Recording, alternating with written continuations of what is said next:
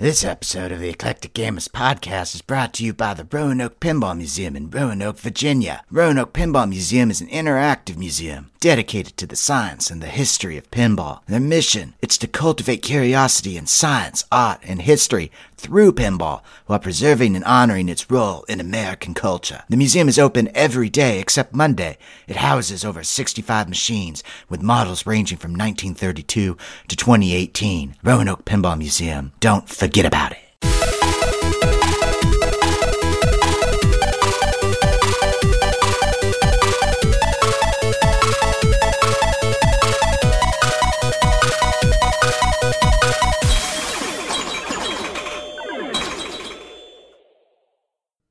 Welcome to the Eclectic Gamer Podcast. Today is Sunday, September 20th. I'm Tony. And I'm Dennis. And we have two guests this week. And they're going to talk to us about what it's like to operate and run a pinball business in the midst of today's climate. So welcome to the show, Carrie Wing and Nick Greenup. Welcome. Thanks for having us. Well, in the intro, what we normally do is ask, so what's been going on for the last couple of weeks? And we'll modify it slightly for you. But first, I guess, Tony, we'll get you out of the way. We'll get me out of the way. And then we'll let Nick and Carrie actually entertain us with something that's really new. So what's going on, Tony? What's happened? Any drama? Did you buy any pinball machines in the last 2 weeks? No. I didn't buy any pinball machines. I didn't buy anything. I guess, unless groceries count. I bought groceries last week. Yeah, they don't count for this podcast. All right. Then no, I haven't done much of anything besides just the normal joys of social distancing. Yeah. I still haven't deleted my notification for tournaments yet. So I got my tournament notification again yesterday. Yeah. Always makes me sad. It It's like, does. oh. Yeah. I streamed yesterday. I went ahead. I actually played, I hadn't been playing that much, so I played quite a bit of pinball this last week specifically. So yeah, I went ahead and I've now been streaming Saturday mornings. It's just too hard for me to stream in the evening. And because I put our streaming channel under the Pinball Network, there are so many streamers now and they're just dominating the entire weeknights. It's like I'm poaching their viewers if I do it. So, and my stream kind of sucks. So it's like, well, I'll do it in the morning where everyone's still asleep, and I get the Australians instead. And video games, I finished yesterday The Outer Worlds, so I have won that now. Which ending? I don't know. I guess the good ending, because supposedly everyone is not starving to death. Sure. Is that the good ending? That's a good ending. Yeah, I think it was a good ending. It depends upon what your thoughts of good endings are. There's also the hilarious ending. I consider it a good enough ending. Like, I'm like, yeah, that'll do, pig. That'll do. That's sort of what I told myself. So, Nick and Carrie, since you weren't on the last episode, so there's not really anything to update from the prior episode that the listeners would have any context for, I guess, could you talk to us a little bit about, we'll have a segment where we go into what it's really like to run things in the current climate, but, like, what do you guys do in pinball besides play it? Well, we do a lot of things. So I currently have gotten pretty deep into doing a lot of pinball repair. I learned how to repair machines from my dad because we did it as a hobby ever since I was a little kid. And pinball has become so popular that there seems to be an endless supply of people that need their pinball machines fixed. So I do a combination of working at Solid State Pinball Supply for about 25 hours a week. There's always games to work on here, and doing service calls on my own to people's houses. And now I've gotten into the pinball routing business. So I service the games at 403 Club, Pizza West, Nubs, and Solid State, which is sort of a location in and of itself. So yeah, that's kind of what I've been doing in pinball. There's not been any tournaments recently. I used to play a lot of tournaments in the before times, but yes, the before times. I'm doing a lot of repair. So Solid State Pinball. Now, Nick, this is your brainchild. Yeah, I guess I'll take credit for it. I don't know if that's a good or a bad thing yet. But maybe 3.5 years ago, I started a little pinball shop in KCK where the idea was we were going to sell pinball parts, and we kind of didn't know how we were going to make money exactly, but we knew we needed a space to house some more games and work on games, and thought, I'm sure we could probably sell some games. How naive I was. But it turns out you can sell a lot of games. I think we probably sold, I don't know, at least 25, if not 35 in the first 3 years. And then the year after that went kind of boosted up. But since then, since the pandemic, we actually moved to a bigger location and going all out with an arcade and the parts and a lot more customer repairs. People bring in, anything from a barn find, hopefully not, but to just something that needs to be shopped and flippers rebuilt and things like that. And as well as routing. I've been routing for, depending on your definition of routing, probably for close to 7 years now. And just like Carrie, no tournaments. So, but we want to get that changed. We couldn't have tournaments at the old location. It was just too small. But now we've got probably 5 times the space. So we've got an arcade. We've actually got 2 arcades. One's coin drop and one's hourly. So that should all be opening soon. We can get probably more into that later, but the licensing is quite a nightmare. Yeah, I imagine so. Oh, yeah, and yes, we will dive into that in much more detail in our pinball segment, and we'll go ahead and transition to that segment now. I did want to go ahead and open though with Avengers Infinity Quest, the new game from Stern. Nick and Carrie, do you guys just want to go ahead and give some thoughts about the game as you've seen it thus far? I think it's incredible looking. I watched kind of the reveal streams and Jack Danger's tips and whatnot, and I don't have a bad thing to say about it, I guess, other than what everyone else is. The glove and the yellow don't really do it for me, but everything else is incredible. I really like the combination of the Keith Elwin design and the Avengers theme. I'm really glad that they kind of redid the Avengers theme, because I really like the movies. And that coupled with Zombie Yeti art, I think is like a winning combination for me. I really like Jurassic Park, so I'm actually surprised that Keith came out with another game so soon, or maybe it wasn't so soon. It seems soon to me. So, yeah, I am excited about it. I haven't had as much time to, watch gameplay videos yet. I watched, the trailer, and I looked at pictures, and I think it looks really promising, and I basically convinced the guy that's buying the games for 403 to go ahead and get one. He was going to pass, and I was like, are you kidding me? He's like, But then I really talked it up. So, I think this is going to be awesome. So, we should be getting one any day. It was supposed to be here on Thursday, but it's not here yet. So, I'm basically just waiting to play it in person and get a feel for it. As a question for routing, with how routing opening new machines, is that as special as when you're opening a machine for home? That's a good question. And Nick and I have talked about this. It kind of gets less exciting each time. I mean, it's still cool, but my first new unboxing was Star Trek at home, and that was my holy grail pen that I never thought I would be able to afford, and I won it as a tournament prize, and it showed up on my doorstep, and it was the most exciting thing ever. But my most recent unboxing was Stranger Things Pro at 403, and it happened to be a really long day. I worked at Solid State all day, then I went to 403, and we stayed at 403 till 1 in the morning, getting the games set up and ready to go to be played on Monday. And so I was pretty exhausted, and I basically just set it up as quickly as I possibly could. And I was like, yeah, that wasn't quite as exciting as Star Trek, but it's still a good game. Yeah, I had a lot of new inbox games when I was routing at 403 as well, and the first one was actually Ghostbusters, and I had never bought a new inbox game for myself.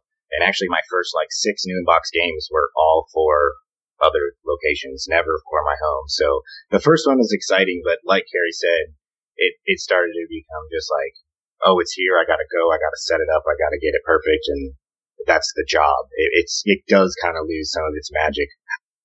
However, since we're in the midst of a move when Ninja Turtles came out, I did get to feel a little of that joy again, because I didn't have to get it set up that day. There was no timetable, and I got to just enjoy it and actually play some games right away just for fun. So that was nice. It was really nice. I only ever found setting up games to be a chore, getting them out of the box. But I've only done 2, so I don't know. I never made it special. Okay, well, thanks for the Avengers feedback, and of course the joys of discussing what it's like to unbox a game. I'm not thinking I'm buying another one this year, but we'll see. Avengers is pretty tempting, but I have my rule that I want to play it first. I want to play it first. So yeah, that's the thing. It's like I still haven't played Toidles. Oh man. Well, you can come play our Turtles anytime. You can make an appointment, and we can arrange it so you're the only person in the room, and you can just enjoy your time with Turtles. Oh, yeah, no problem. That's the power of being a podcaster. So, right? Of course, thank you for the usual accommodations that I expect to get from everyone in this hobby. Now, speaking of expectations, though, our next pinball topic is actually Jersey Jack Pinball and Guns N' Roses, the worst kept secret in all of pinball currently. There's always a new worst kept secret. However, I was sure, and this shows how inaccurate I often am, I was sure they would be revealing in September, and they have dropped a new trailer, which indicates that the reveal is in October. So there has been a little bit of discussion from people talking that maybe Jersey Jack was moving Toy Story up and that they were going to do Guns N' Roses later. But even this newest trailer says chart-topping hint. Or hit. So it's like every hint is Guns N' Roses. It's Guns N' Roses, okay? It's Guns N' Roses. They're not shifting it to Guns and Roses just floating through the air. They're like Happy Birthday Slash. They didn't tell Happy Birthday to Woody. Come on. So, all right. So given that, like Carrie and Nick, what's your hype factor for Guns N' Roses? Is there a hype factor? Or are you guys planning to get one for routing? I mean, Wonka was on route for a while at 403 Club. And before that, I think most of the JJP games were there at some stage through some operator or another. So, I mean, I don't know. What are your thoughts? Is this right? Is this a good theme? Is Avengers going to steal all the thunder and no one stands in the wake of an Elwyn? What are your thoughts? I hope it's misdirection and it's really Michael Bolton or something silly like that. That would be much better. But I think Guns N' Roses is an odd choice. I'm not super excited for it, but I do like what JJP does, and there's been plenty of games that the theme wasn't for me, and the game was great. Not to say I didn't listen to Guns N' Roses back in, the 90s, but it's not my jam anymore, so I'm not that excited. But I'm excited to play it, but not so excited to buy it. And JJPs historically have been rough on route for me, other than Dialed In was pretty solid as far as breakdowns and things like that. Okay, so by rough, you meant mechanically rough. Yeah, great games, but a lot more care needed on route compared to the Stern games. Not to say that Stern's any better, just different. Well, let me throw this in real quick before I get Carrie's thoughts on GNR. So given that, though, given your long time with routing some pinball machines, how is broadly speaking, how's the coin drop on a JJP versus a Stern, though? Because they are quite a bit more expensive. Yeah, maybe the initial hype would be a little bit more than the initial hype on a new Stern, but in my experience, it's not as long-lived. Although, Wizard of Oz wasn't my game when I was routing there when it was there, and despite all of its problems, it made quite a lot of money over time. I have heard from other routers not in town that some of their JJPs just crush Stern all the time, but I didn't necessarily get that feeling with the titles we had. Okay. So, Carrie, Guns N' Roses, is that your favorite band? I know it's not a jazz theme like we spoke about years ago when we interviewed you regarding one of your mini tournament wins. Yeah, it's... When they announced the theme, my initial reaction was, why? Mostly because they've already done Guns N' Roses as a Data East title, and I don't feel like it's popular enough from my perspective to do another one, but I also suspect it has something to do with Slash and him liking pinball, and maybe they were able to get the license more easily because of that. It's not a terrible theme, but kind of like Nick said, it's not really for me. But as far as Jersey Jack in general, my opinion has shifted a little bit on them. I'm liking them more just because I've had an experience now having two of them at home that are not mine, but I'm storing them for a friend. And I think they actually make great games at home because they're so deep. Like, I haven't finished them yet. One of them is Wonka. It's in my basement. And my friend who is obsessed with Jersey Jack has really talked them up. And he's like, oh, they're better to work on. I was like, I don't know about that. And he talked about the diagnostics and stuff. And they do have some cool features as far as, like, you're the one operating them. The full manual is, like, loaded into the game, and you can just pull it up on the screen, which is kind of interesting. And then, like, if it has a switch error, like I had a switch error the other day, and I was like, oh, I'll have to look up where that switch is. But no, you can just go into the menu, and it shows you a picture of the play field and points out where the switch is, and it's like in head. And so it's kind of cool. Got some cool features. Plus, yeah, they're just kind of fun to have at home because you don't really get tired of them because there's so much to do. So my opinion of Jersey Jack is improving. Okay. Well, and they have been, this was a few months prior to even this latest trailer, but Jersey Jack has been teasing that there will be new innovation, I'm assuming, as of this game, and that the innovation is more than just, oh, look, you can update through Wi-Fi. So I guess we would have to wait and see. Tony, I know we've talked about GNR a bit before. Are you any more excited now? It's JJP's first Dad Rock game. Oh, let me tell you just how excited I'm. Never mind.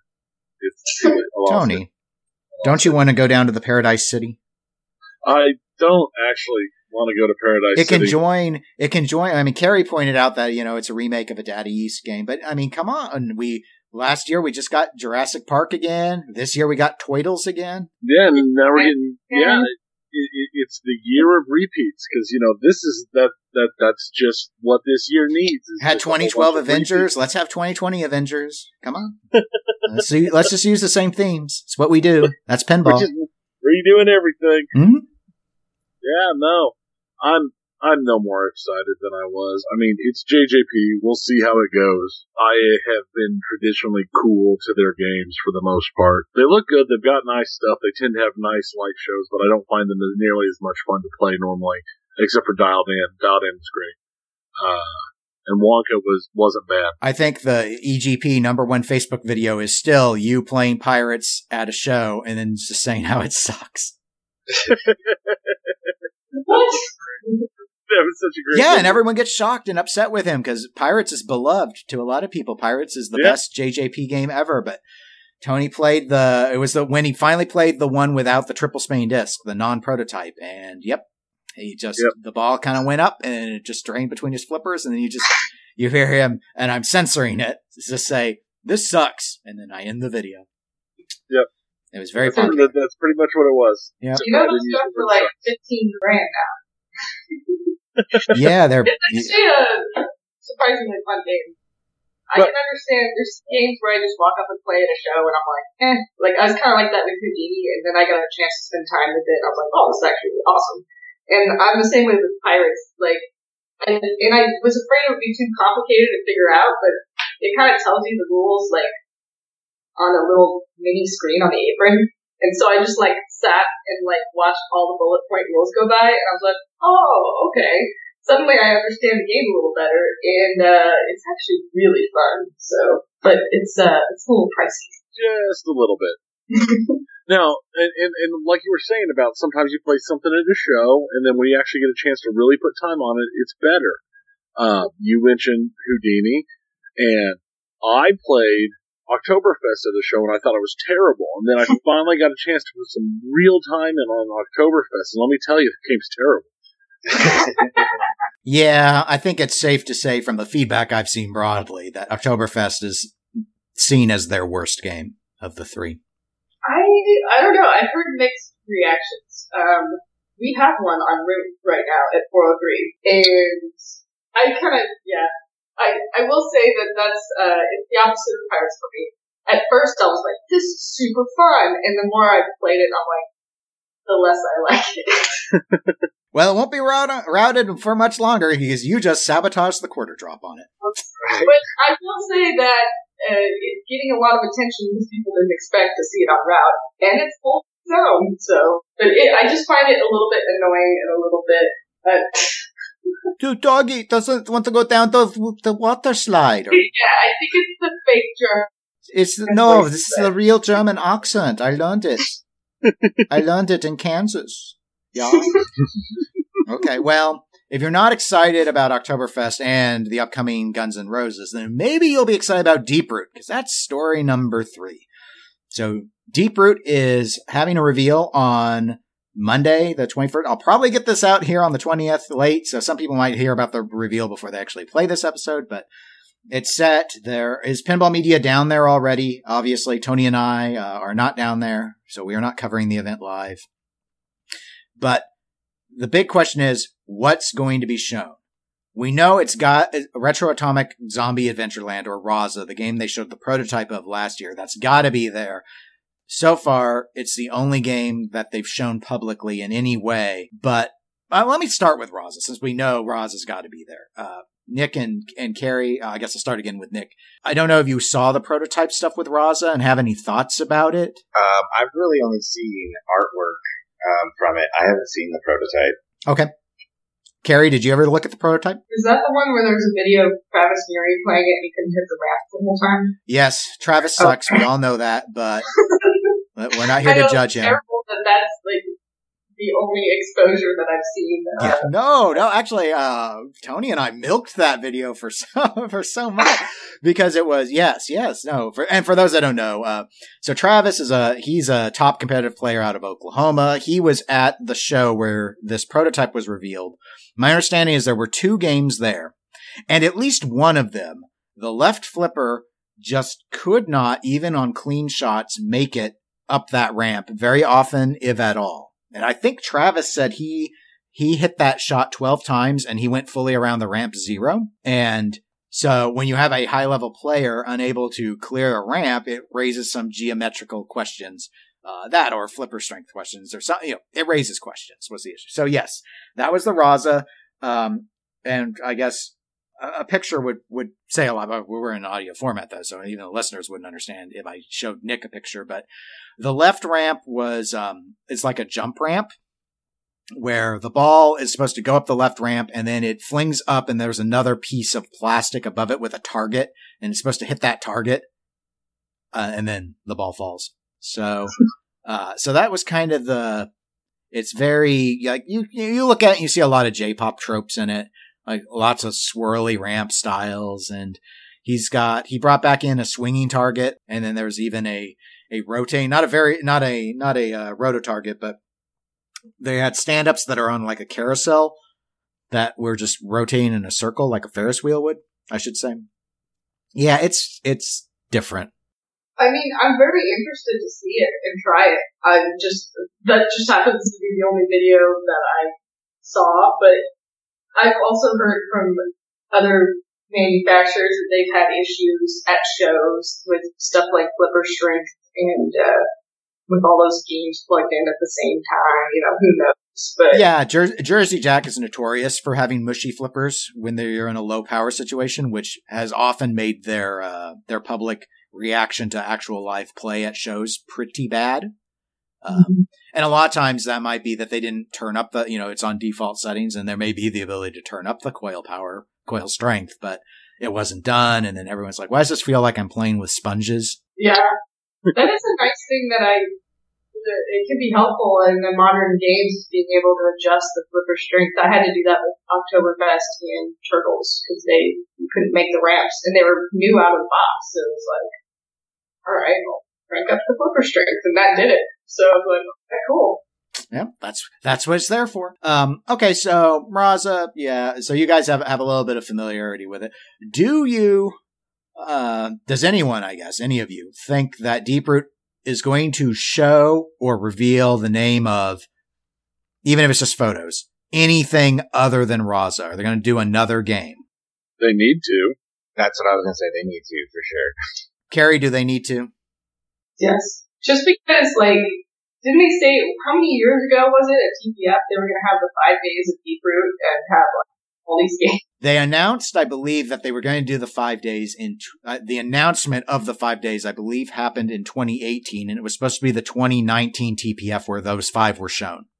Okay. And they were going to have 5 games, and now, they're still not even really done with the first one. So it's they gotta have something else in the pipeline, I hope. Yeah, I mean, my take on this is, if they do not, if it's only Raza, the reaction to the reveal will be lackluster. Now, I'd hedge a little bit because supposedly they've been working on all this innovate.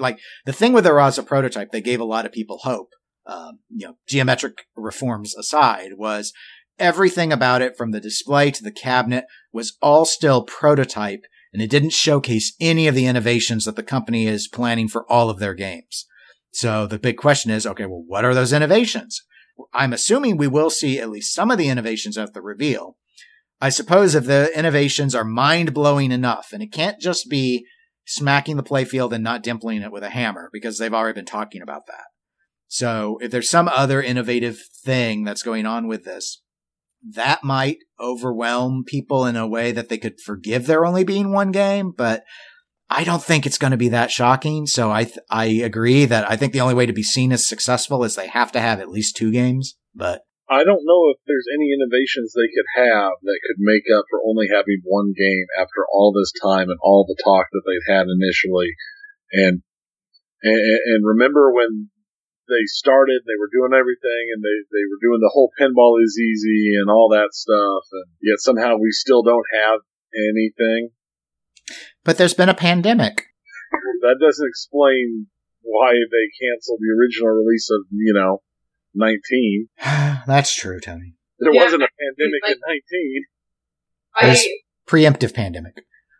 I understand that it takes a long time to develop a pinball machine, and if they hadn't overpromised and they were just coming out with this game, it would be fine. But they way overpromised early on, so it makes them look bad. Yeah, I think it's a struggle, and I don't think it helps things that, unfortunately, and a lot of this probably cannot be helped, but obviously they've already flown people down to do the coverage, so they're not going to delay again. Though, that being said, I don't know that games will be ready to ship tomorrow. I don't know if they're going to actually be ready to sell. It might just be this is what it is. But I don't think it helps things that Jersey Jack, which there are a lot of people that just love Jersey Jack games, even setting aside the themes, getting ready to reveal, and Avengers just came out, and it's going to be Game of the Year in the Twippies, just like all of Elwyn's games are, because Elwyn owns that award. So it's just not a great time. It's like you're kind of wedged between the two behemoths. I mean, Stern's the one real behemoth, but JJP is arguably the second largest manufacturer in pinball at this time. I hedge a little bit because I don't know. They might be third to Chicago Gaming. I'm not sure, but I think broadly, most people assume they're second. They think they're second. They've named them as second. And Deep Root's coming in, and they talked a really big game about being disruptive, about producing more games than anyone else in pinball. That was part of the initial discussion. So if they think they're going to be a volume player, JJP and Stern are the ones that they would be compared to. And you think about, other than Stern and Turtles going on, there was a window there earlier this year where no one else was announcing anything. I mean, you had Hot Wheels come out of American Pinball. Came at a terrible time, unfortunately. It was at one really small show, and then they missed the entire show circuit. Same thing happened with Multimorphic and their Heist module. It missed the show circuit. So while it's been very broadly received by people who own P3s, I don't think it's moving a lot of units. I think it's moving a lot of Heist modules to people who already own the platform, but I don't think it's selling a lot of platforms. I don't know that for sure, though. But I'm sure it hurt them to not be at the show to showcase it. So I just think that Deep Root had an opportunity. Because remember, they were going to be at TPF this year and reveal Raza there. Just Raza. It was my understanding, but the final Raza with the innovations. And I don't know why it took till September to do the reveal, when in theory they needed to be ready for the reveal in March, but it feels like they missed an opportunity, is my really long-winded way of saying that. Have they hinted to what these innovations are?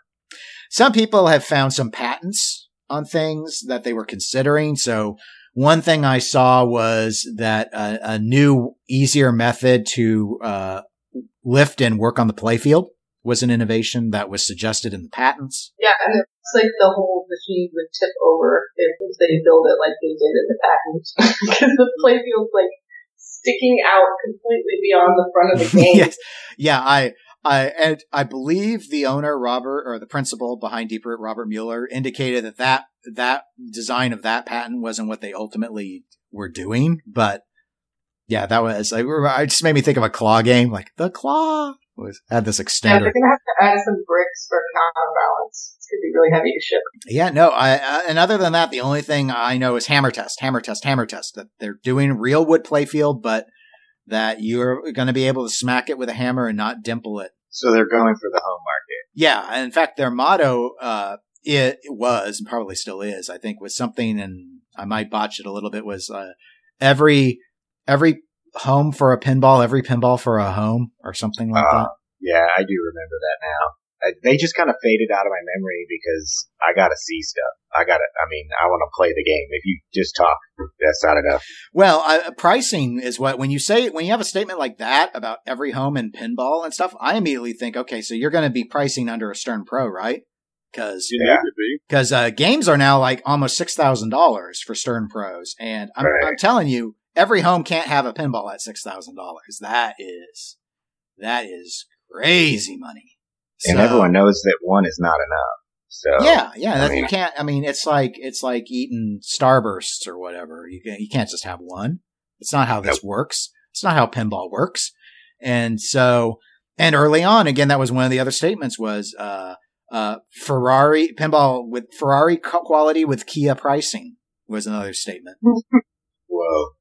Okay. But now, I don't. Well, maybe they're taking that literally because you can get a Kia for like $17,000. Yeah, well, that statement I believe has been walked back some. So now it's more like Ferrari quality with Lexus pricing. Yeah, no, I don't know. I'm assuming that they're gonna, and I think this is unfortunate, and it is just an assumption, but I'm assuming that they're gonna drop in where everyone else has dropped in at that premium price point area. They're gonna be flirting around in that $7,000 to $9,000 zone for their starter package. And that's the space American Pinball is in. That's the space that Spooky is in. That's the space that Jersey Jack is in. I mean, no one competes with the Stern Pro. Well, with the one exception of Home Pin, which no one likes their games. Or game. I don't know. I haven't tried China Zombie. I was going to say games. Well, China Zombie's supposed to come out. Oh, okay. But that Home Pin's got its own thing going on because they moved their factory from mainland China to Taiwan. I don't even know if they're producing again yet. I don't have good sourcing with Home Pin, so I don't get a lot of information out of them. In part because I never ask. That's on me. But what's not on me is our next pinball topic. And that's going to be all about you, Nick, and you, Carrie. I want to understand more about the business of operating pinball. And operating as in actually operating route games, especially like the steps that you all have had to take in terms of the pandemic. And maybe we start with this, Nick. You mentioned at the start of the episode that you guys have, you went and you bought a new shop. You moved into a much bigger space. Most of the pinball entities I know of have, if anything, been hunkering down and shrinking up, not expanding into new vast locations with tons of square footage. So are you insane or what's the strategy here? Yes, I think about that every day. So just so we're clear, I started this expansion a month before everything was shut down, and I signed the leases and everything days before everything was shut down. So it's been quite scary. It wasn't a conscious decision to expand during a pandemic. Definitely not. But we've been rolling with it, and we were originally hoping get it set up and get open within a month, which I see how naive that was now. So at first it was kind of like, oh great, we can take a little more time to get this set up because hey, nobody's going to be coming out anyways and everything's shut down. We were able to work out a deal to get a little bit of a reduction in the rent cost. So everything seemed great. But now that we're this deep in to the pandemic and there's still no sight or no end in sight rather, it's quite scary. But we're getting close to opening. The licensing has been, like I mentioned, a nightmare. I knew it was going to be tough, but it is way more than I ever expected. Now, by licensing, is that to be able to operate CoinOp? Is that what you mean? Yes, and not only just operate games, but have a place that's main purpose is operating games. It's two different licenses. There's a lot of antiquated laws in Kansas City and Missouri in general, and I found out through this process that nobody does it. I probably would have been better off not going through all the legal channels and trying to do it right. But basically, they consider it a nuisance business. Any sort of arcade, if you will, we'll blanket it as arcade, is a nuisance business and has a very lengthy background check and paperwork process. Well, while the laws are older, let me, kind of devil's advocate. When I lose and have to leave the tournament early, it is a bit of a nuisance to me. So yeah. Yeah. It's very inconvenient, especially if I've carpooled with Tony and he's still playing and I want to eat tacos and I can't go get them. Yeah. I mean, yeah. F- you. I mean, normally that's sort of what I'm the saying. other way around, but sometimes it happens that way. Okay. So you're working through all of that. Any other challenges that have come up recently, I guess, in the process of all that? I mean, I'm sure it's all a learning experience, even though you obviously had launched the shop before.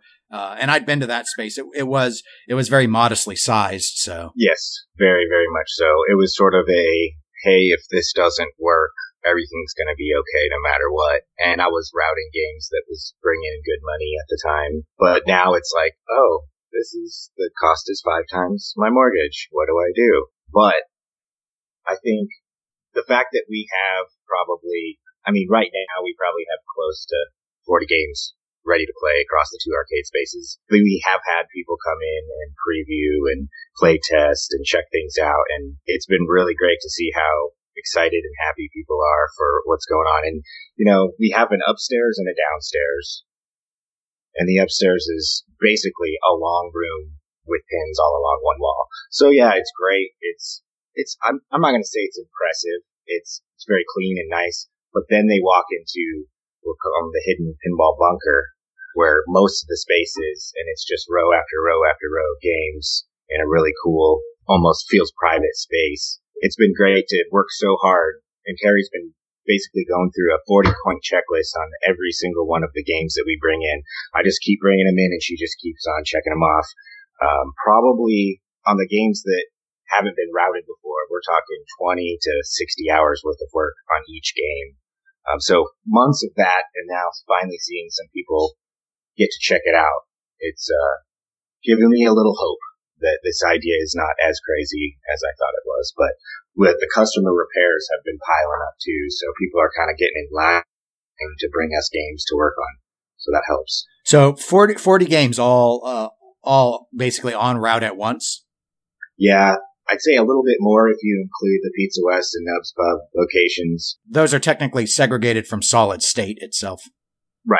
Those are in Kansas, and Solid State is now in Missouri. And in one building, we have about 40 ready to play, and there's another 10 plus waiting to be fixed and put on the floor, and another handful still that haven't even entered the building. So, well, I mean, I know we're Kansas City, but by Kansas City standards, 40 pinball machines, that's not an arcade, that's a space station. Right. So, I mean, that is a lot, because up until this point, I mean, at least from the competitive player's perspective, the largest location has been 403 Club, which, topped out at one stage with 13 or 12? Yep, that's right. We did have 13 at one point for a little bit, but almost always more than 9 for, the last few years for sure. Mm-hmm. So, Carrie, you've been working part-time about 25 hours a week for Solid State. How were you lured into this? Well, it all started with a Pinbot over a year ago. That's the first game I worked on, and Nick basically, at the old shop, which was much smaller, asked me a couple different times, like, hey, would you ever be interested in just coming in and working on games for a little bit? And one weekend I was like, all right, let's try it. This weekend, I'll come in, you tell me what you want me to look at, and we'll see how it goes. And I believe the first game was Pinbot.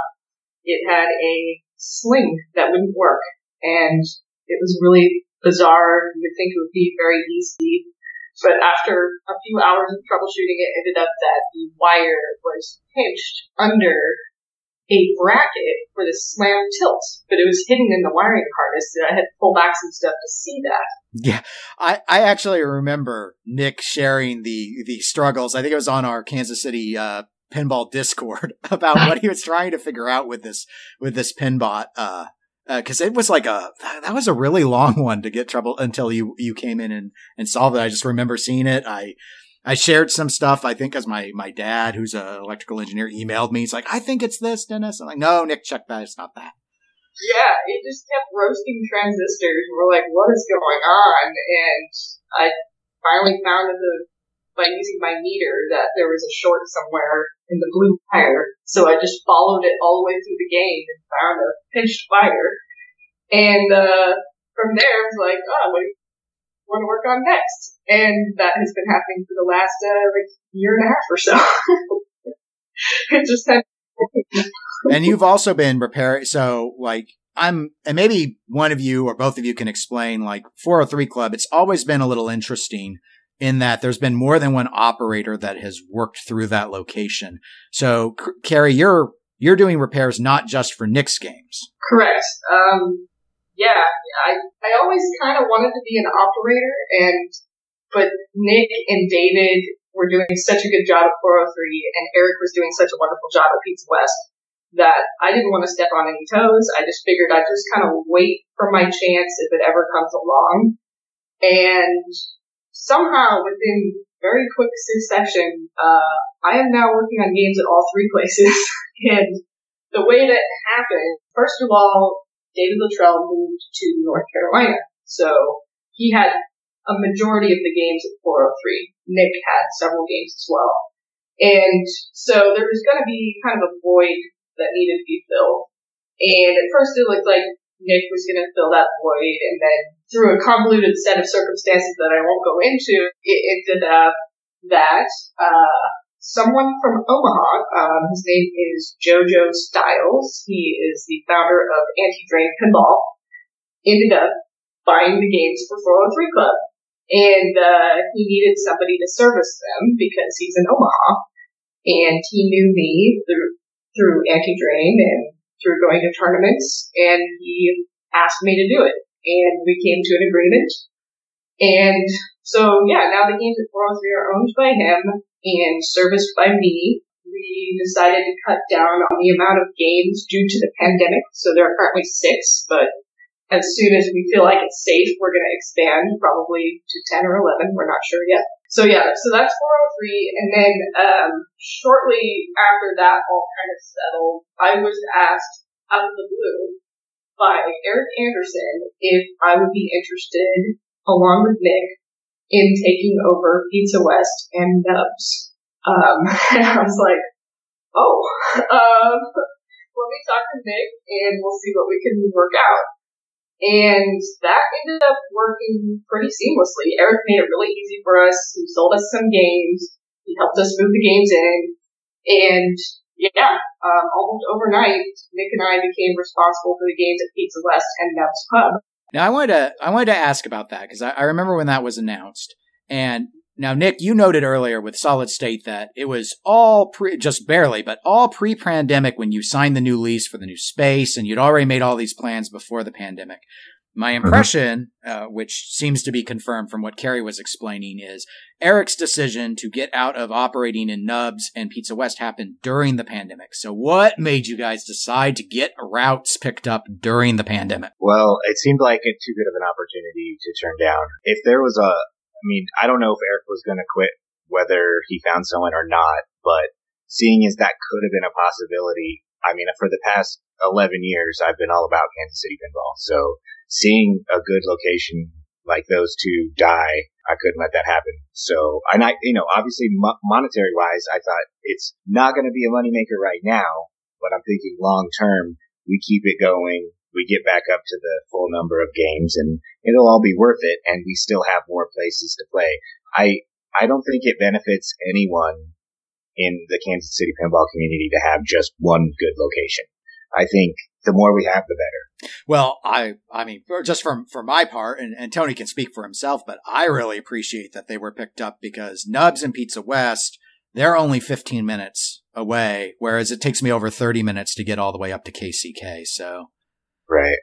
For me, they're much farther away, but they're still the ones that I tend to hit the most often. Like if I have one of those free days that don't really exist anymore, but I used to have where it'd be just me at home during the week. A lot of times I'd go up to one or the other for lunch and to play some pinball before coming back to pick the girls up from school and all that. all right. And pre-pandemic, I could justify going there, if I worked from home for a lunch break and say, okay, well, I'm going to take a 90 minutes, and spend an hour actually at the facility, and be able to do that. Whereas I wouldn't, it would just be like, I'm going to lose at least 2 hours if I go up to KCK, and spend any decent amount, not to mention that I'd have to order food in for 403. So, now Nick, do you still have games at 403, or are those all JoJo's now? Those are all JoJo's now. I've got a lot, to focus on with, as we talked about, all the games at the shop and now Pizza West and Nubs Pub. So I've stepped away.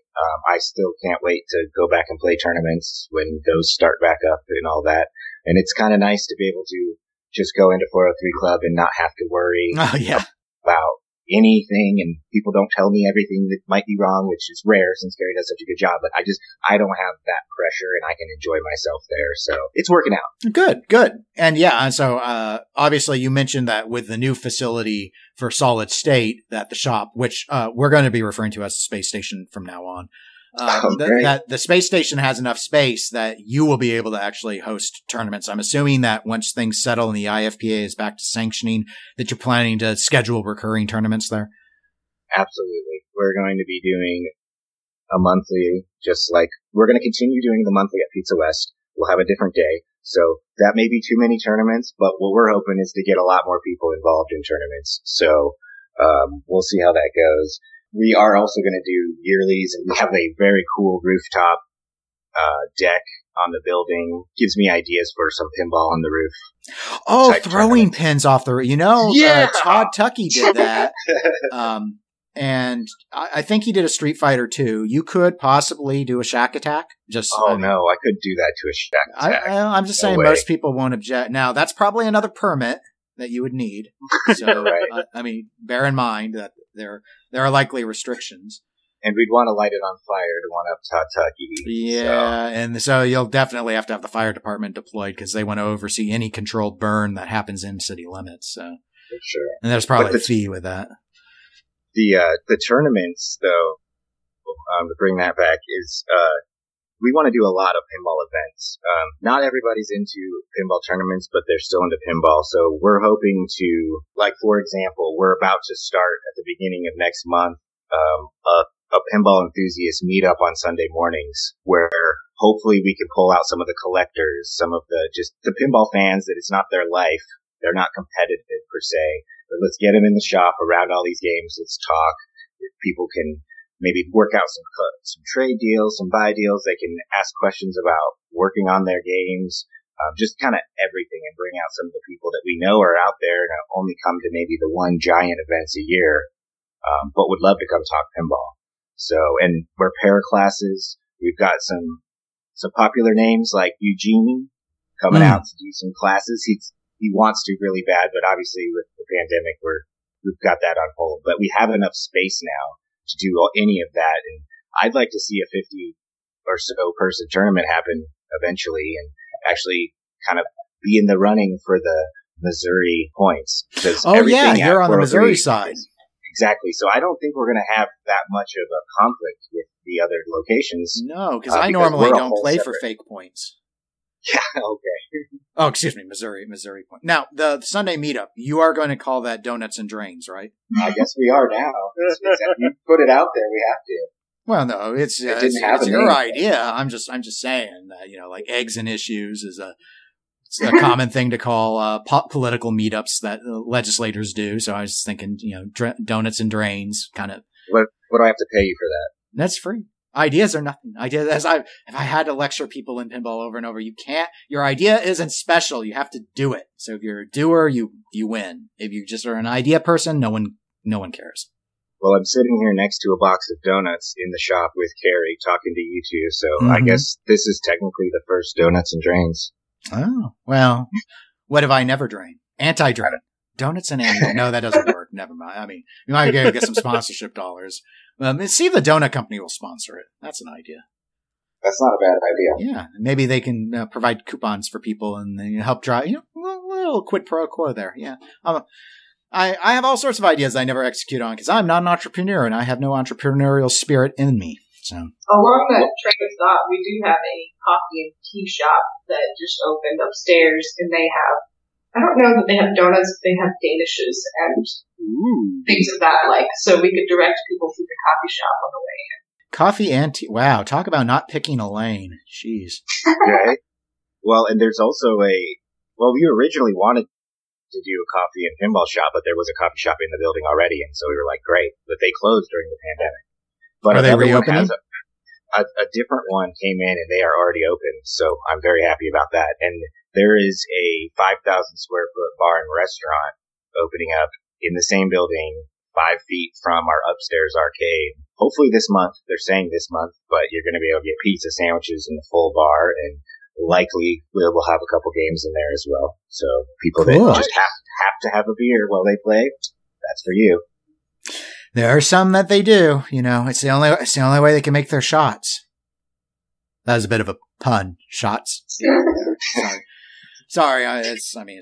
What can I say? Not me. If I drink and play, then all of a sudden the ball gets faster, and I'm like, how did this happen? It's crazy. It's crazy. I don't know. I think most people are worse. They just think they're better. Yes, I agree with you, actually. I just there's nothing scientifically that makes no sense. I mean, I guess maybe some people say it calms their nerves. I'm like, you've been playing pinball for 4 years. How are you still nervous when you're at a local tournament? Right. I'm only nervous at a local tournament when I'm still in the top 4 and I'm like, I'm going to choke. I guess there's a few players that might make me a little nervous. No. But yeah. You've beat all of them before. I have, but man, I'm going way downhill. I think I spent too much time moving these things around town and fixing them. I need to be doing some more playing. Yeah, that's true. The rust could be accumulating, but it is. Oh, I can't even imagine how bad my play, because the only game I play anymore is my Campus Queen. Well, that game's brutal, though. You're probably all like, yeah, I can now drop catch on a 2-inch flipper all day. I mean, that Ted Zale stuff, yeah. There's something to be said for that, because I spent a lot of my childhood on 2-inch flipper games, and then when I go to 3-inch, I'm like, this is easy. Yeah, well, no, and that's why, Carrie, that's one of the things that you're fairly well known for is how you perform in tournaments on the EMs, and a number of them are 2-inch flipper one. Of course, you have a lot of EM experience, 2-inch and 3-inch flipper sized. So we just got a Bonanza in at the shop, and of course, our first game. Correct me if I'm wrong. I think it was your first game here. Was over 1,000 or over 1,500 points. I got 400. It's definitely acquired skill. Yes. To be fair, we just realized that if you do multiplayer, sometimes it'll score points on both players. Oh. Yeah, I don't think that's happened. That happened on those first games. I think you can use that as an excuse. Okay, I like that. I beat her on Space Station, so. Hey, that's one of the last non-Italian bottoms I can think of. We just got one. It was a lot of fun. Yeah, I like Space Station. It's a super nice one, and it's funny that you call us the Space Station because we just got a Space Station. Well, and part of that, and the listeners don't know this because why would they? But when we started as well, Nick had a Skype backdrop that was Space Station. Yes. That's right. So, I'm not really creative in coming up with things. This is all things I've stolen from other things I've seen. It's like how half my lines are from movies. I just don't admit that. I steal my own dialogue. It's really quite sad. But that's, it's pinball. What can you do? Oh, well, okay. So Tony, did you have any questions, that they didn't cover answers to regarding the pinball business side of things? No, not really. They covered pretty much everything that I had thought of before we came in here today. Yeah. I mean, we've had a number of people write in either asking about, especially with the pandemic, just how people are doing things, how they're, planning things, what their longer term goals are, or others that have actually asked, you guys talked about this and you don't know what you're talking about. We want to come on and explain what we're really doing. Like, okay. And then they fall through, so it happens. But. Yeah, I have a couple of things I could expand on a little bit, just because I know not everyone is getting out yet, and I totally understand it. Because of the position I'm in, I am getting out just to check on the games and stuff. And so I kind of get to see, how things are going at 403, Pizza West, and Nubs. And I'm sure some of you are probably wondering. So each place obviously requires masks. They are social distancing. The occupancy limits are no longer in place, but it hasn't really been a problem because it's not like it's packed.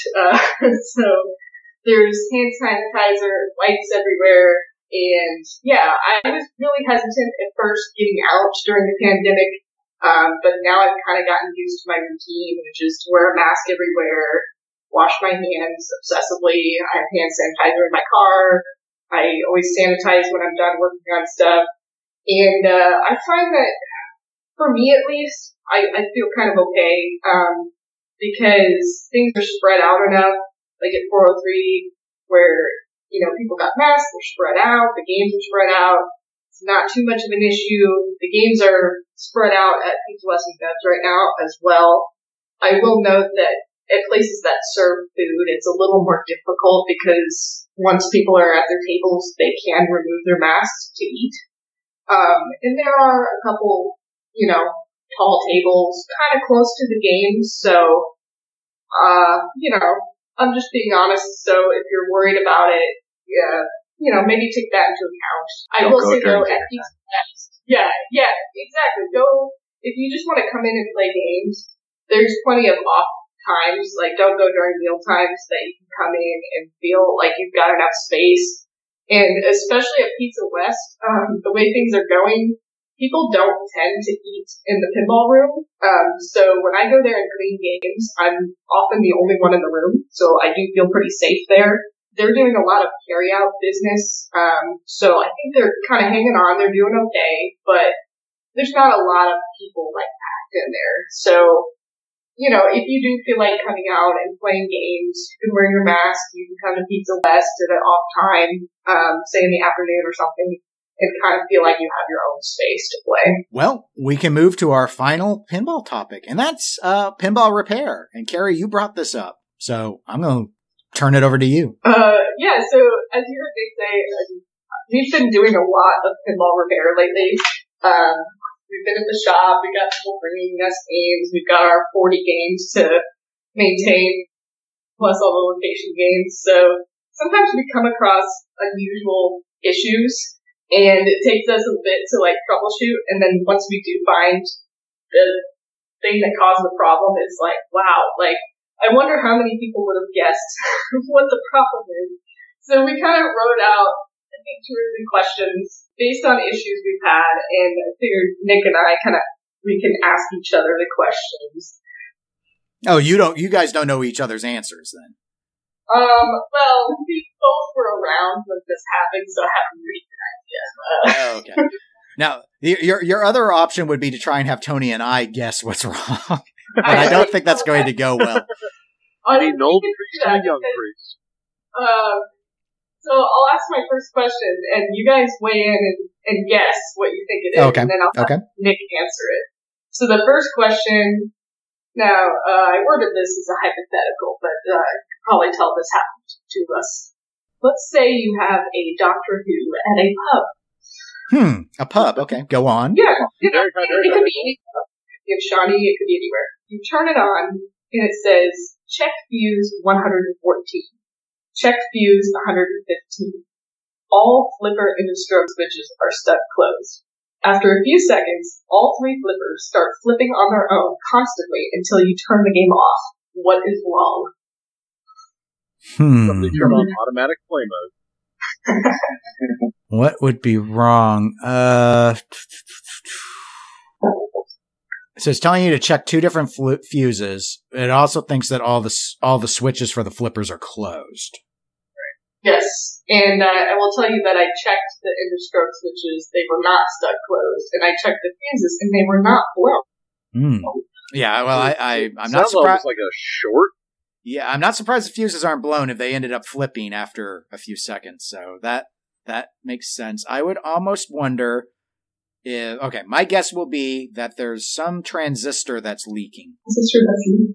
Okay. Yeah, I had Tony, this happen once, but not with flippers. I had a transistor leaking on a pop bumper, but in that case, it was. I guess I'll just describe it real quick so you have a sense of what I'm talking about. This was on a Gottlieb, and so one of the transistors in the back box, apparently, even though it was not supposed to have activated the device, it was actually allowing power through it, but not full power. The fuse was getting hot, but not hot enough to blow because it was a slow blow fuse. And it actually, though, was engaging the coil enough on a pop bumper that it was holding down and it would melt the coil sleeve if you left it on for a significant period of time. Oh. And the transistor was bad. It was actually allowing a little bit of power to leak through it and go to that pop bumper. Wow, that's a new one to me. Okay, well, apparently if it's new to you, that means this is not the right answer and I'm wrong. Oh, no. Tony, did you have a guess? No, my guess would be there's a short somewhere that's punching power down. So it's not making it. So it's thinking the fuses are blown, but it's getting power to actually flip things. So there's got to be a short where the power's going across somewhere. Yep. Well, you're along the right lines. Nick, what was the solution? We had a bridge rectifier going bad. Okay. So yes, it was allowing power through. Yeah, we ended up having to take the driver board back with us to the shop, and Nick was able to figure out that bridge rectifier 1 was shorted, and we fixed it, tested it in one of our games at the shop, and it was all good to go. So. I don't think I've ever, in any of the games I've worked on, had a bad bridge rectifier. I remember when I bought Sharky's Shootout, the operator who was selling it told me he thought it was a bad bridge rectifier in terms of why the slings weren't working. And no, it was because he had cut the wire that fed the slings. That'll do it. Yeah, bridges do fail from time to time. On certain games, it's actually a good idea to fuse the bridge rectifiers for the solenoids and the lamps, such as 1980 Black Knight. We had a situation where I shopped one out, sent it to a customer. 6 months later, it wouldn't start and turned out to be a bridge rectifier. And, thankfully, it just popped the fuse that I had installed, because when those go bad, they can go really bad. So it's an important thing to do, and that's why we do a lot of bulletproofing at the shop, so our customers' houses don't burn down or anything. Well, I'm glad you're anti-drain and anti-fire. Yeah, we actually had a bridge rectifier problem on X-Files as well, where the bridge rectifier had went out and it killed the voltage regulator for the 5 volts for the MPU, but I changed the voltage regulator. It worked for about 5 minutes, and then it all broke free again and nothing will boot, and still waiting on some more voltage regulators to see if I'm correct. But I'm pretty sure that, that putting in the new bridge rectifier, or putting in a new voltage regulator without a new bridge rectifier popped it, and then I put in a new bridge rectifier and still didn't work. So, it's because the other one's toasted. Right. Interesting. I think Nick might have another question. Okay. You want me to do one here? All right. Okay, so here's the scenario. It's a little long. Bear with me. You spent 25 hours getting your Gottlieb spring break ready for a pinball campout. You've traveled 9 hours with it in a U-Haul. Gets played all weekend with minimal issues. You haul it back home, leave it folded up for a few months, move it again, set it up in your new shop, and it kills all of the power. Not just at your breaker box, but in a breaker box outside of the space upstairs in a locked closet. What's the problem? Okay, my guess is while it was folded up, a small, probably mammalian creature has crawled inside of it. That is a good guess, Tony. Very similar to Dennis. I was thinking possession. Maybe you brought back one of the dark ones with you from your trip. I definitely had that cross my mind. I was absolutely floored by it. I haven't ever had a machine even knock out a breaker locally, but elsewhere in the building was shocking to me. Carrie, you want to tell them what happened? Well, yeah. So someone who I won't name accidentally pinched a wire under the edge of the transformer bracket, and that said person drove the game to Colorado and back. And somewhere along the bumpy road, the insulation on that wire got punctured. Yet somehow the game miraculously still worked for a little bit until one day I came in and flipped it on and the lights knocked out. And I was like, what is going on? How did the wire get pinched at the transformer? I don't know. Somebody did 25 hours of work on it, probably tired, they didn't see it, and pinched it. Oh, when doing the ground mod? Yeah, so what happened was, obviously, it was me.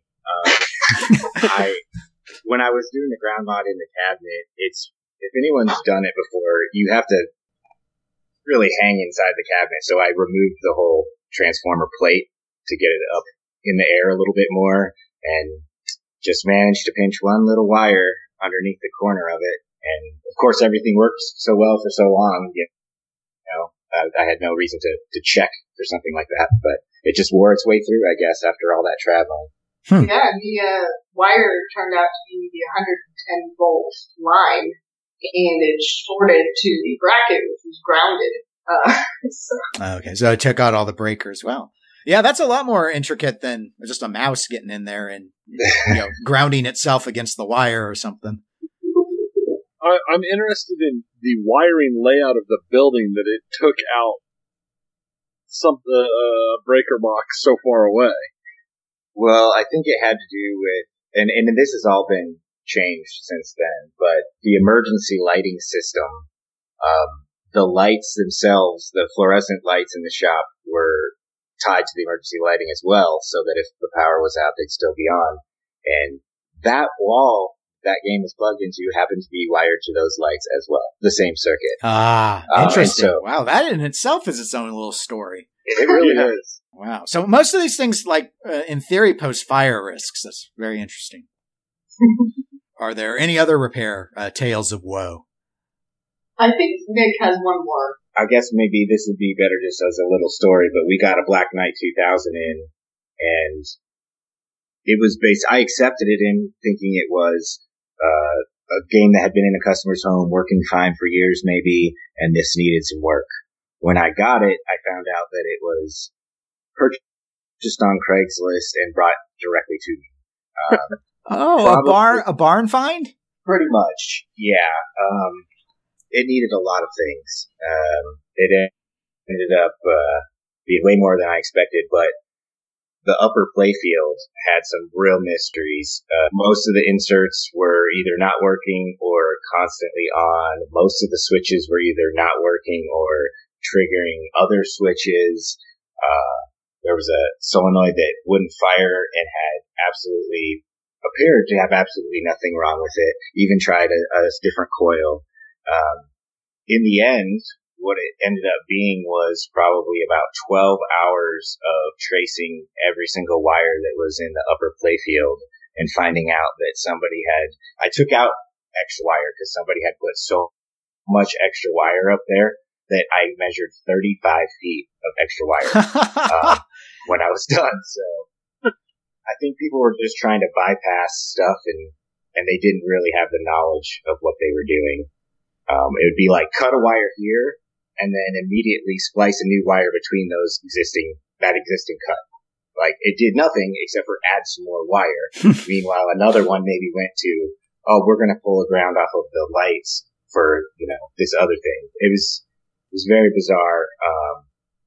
Ended up a bunch of diodes had gone bad as well with all that. So I'm thinking maybe there was some diode issues on the switch matrix, and they were trying to get around those by jumping wires rather than replacing the diodes. So it was a fun one. Yeah, well, I think that one probably does qualify as a hack job. It was the most hacked I think I've almost ever seen, other than we bought 3 games from a local long time ago operator, and all 3 of them had arcade power supplies wired inside to run the various voltages rather than go through the power supply board. So that was a fun one.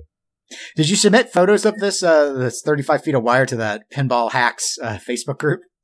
No, but I still have photos of it in place and in piles. I should. I'll get on that. But you can look at it as a nice tip. Recycle that wire, make a little extra cash on the side. He might have harness patch wire for days now. Right. Did they use proper harness wire? I mean, I've seen worse. It wasn't that cord. Okay. Wasn't speaker cord, but it was not the right gauge, and it was obviously pulled out of something else. Mm. Was it one of those where they just cut apart and stripped the insulation off of an extension cord to get some wire? Thankfully, no. But it wasn't quite that bad. But we have come across that pretty often.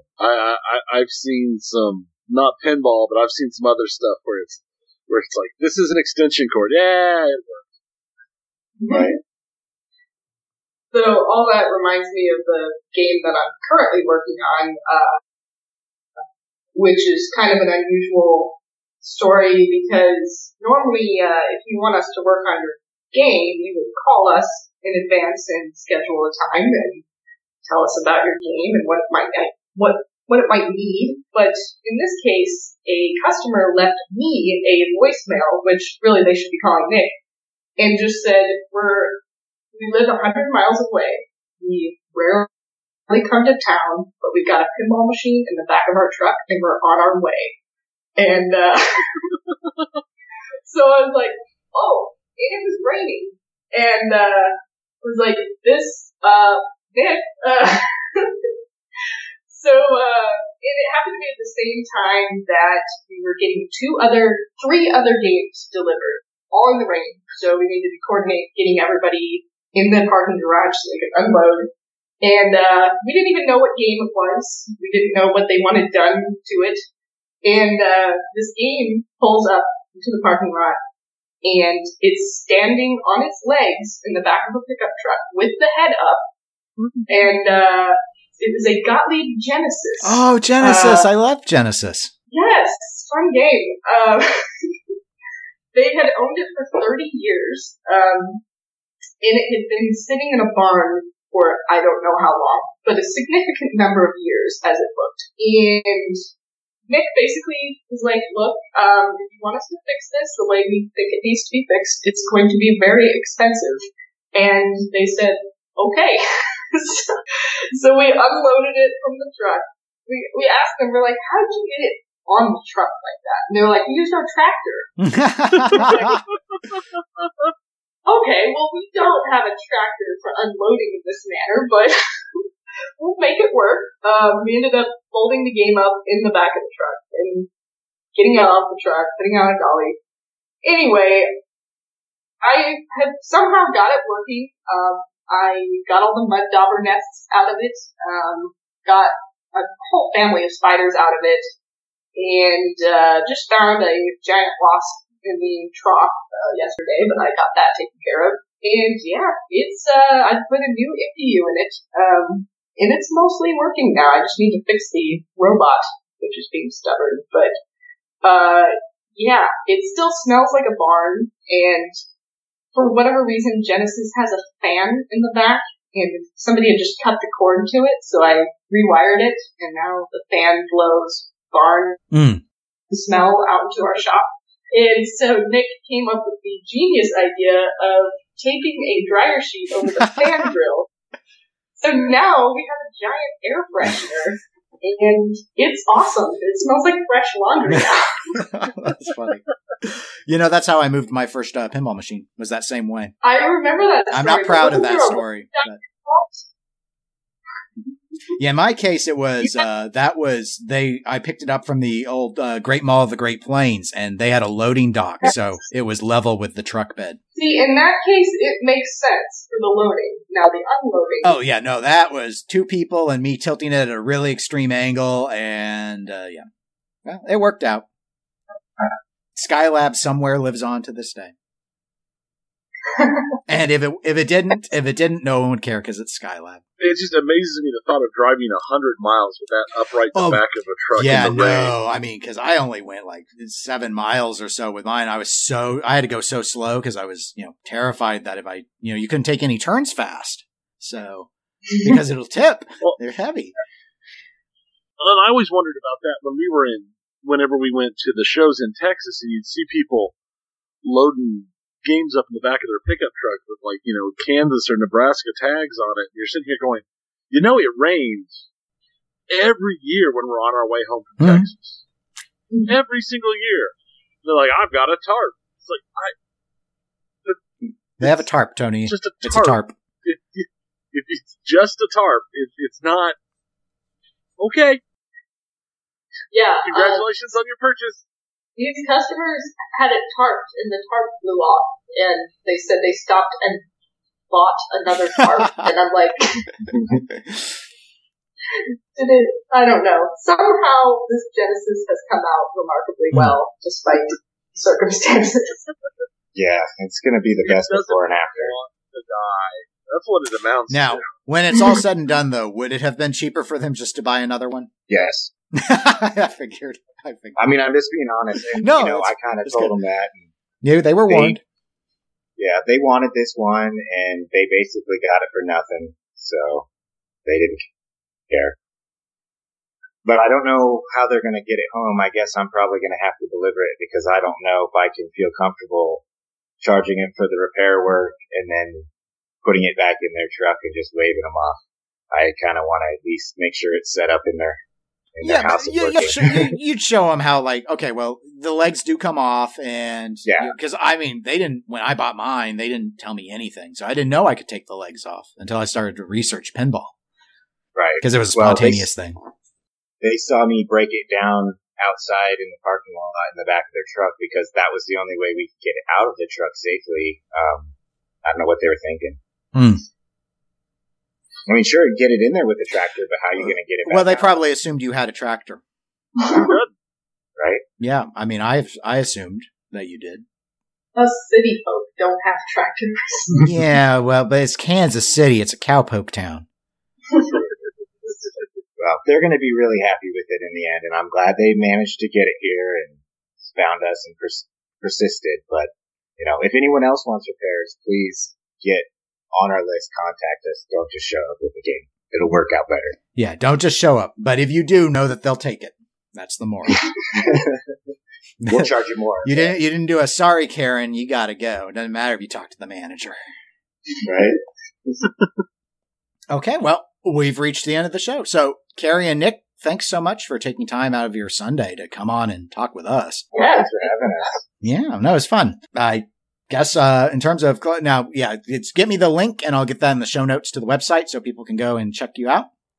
And other than that, if people want to check out stuff about our show, we are most active on Facebook. That's facebook.com/Eclectic Gamers Podcast. We also can be reached via email, eclecticgamerspodcast@gmail.com. We're available on Twitch, Instagram, and Twitter as eclectic_gamers. And in 2 weeks, we will be back. Will there be guests? Will there not be guests? Will Tony and I be here? I don't know. I don't have the answers to the questions you seek, but we will do the best. 2 weeks is a long time. 2 weeks. But at that time, we will know the truth. We will know the answers. And maybe we'll know something about Deeproot. We can always wait and see. Until then, goodbye, everybody. See ya. See you guys.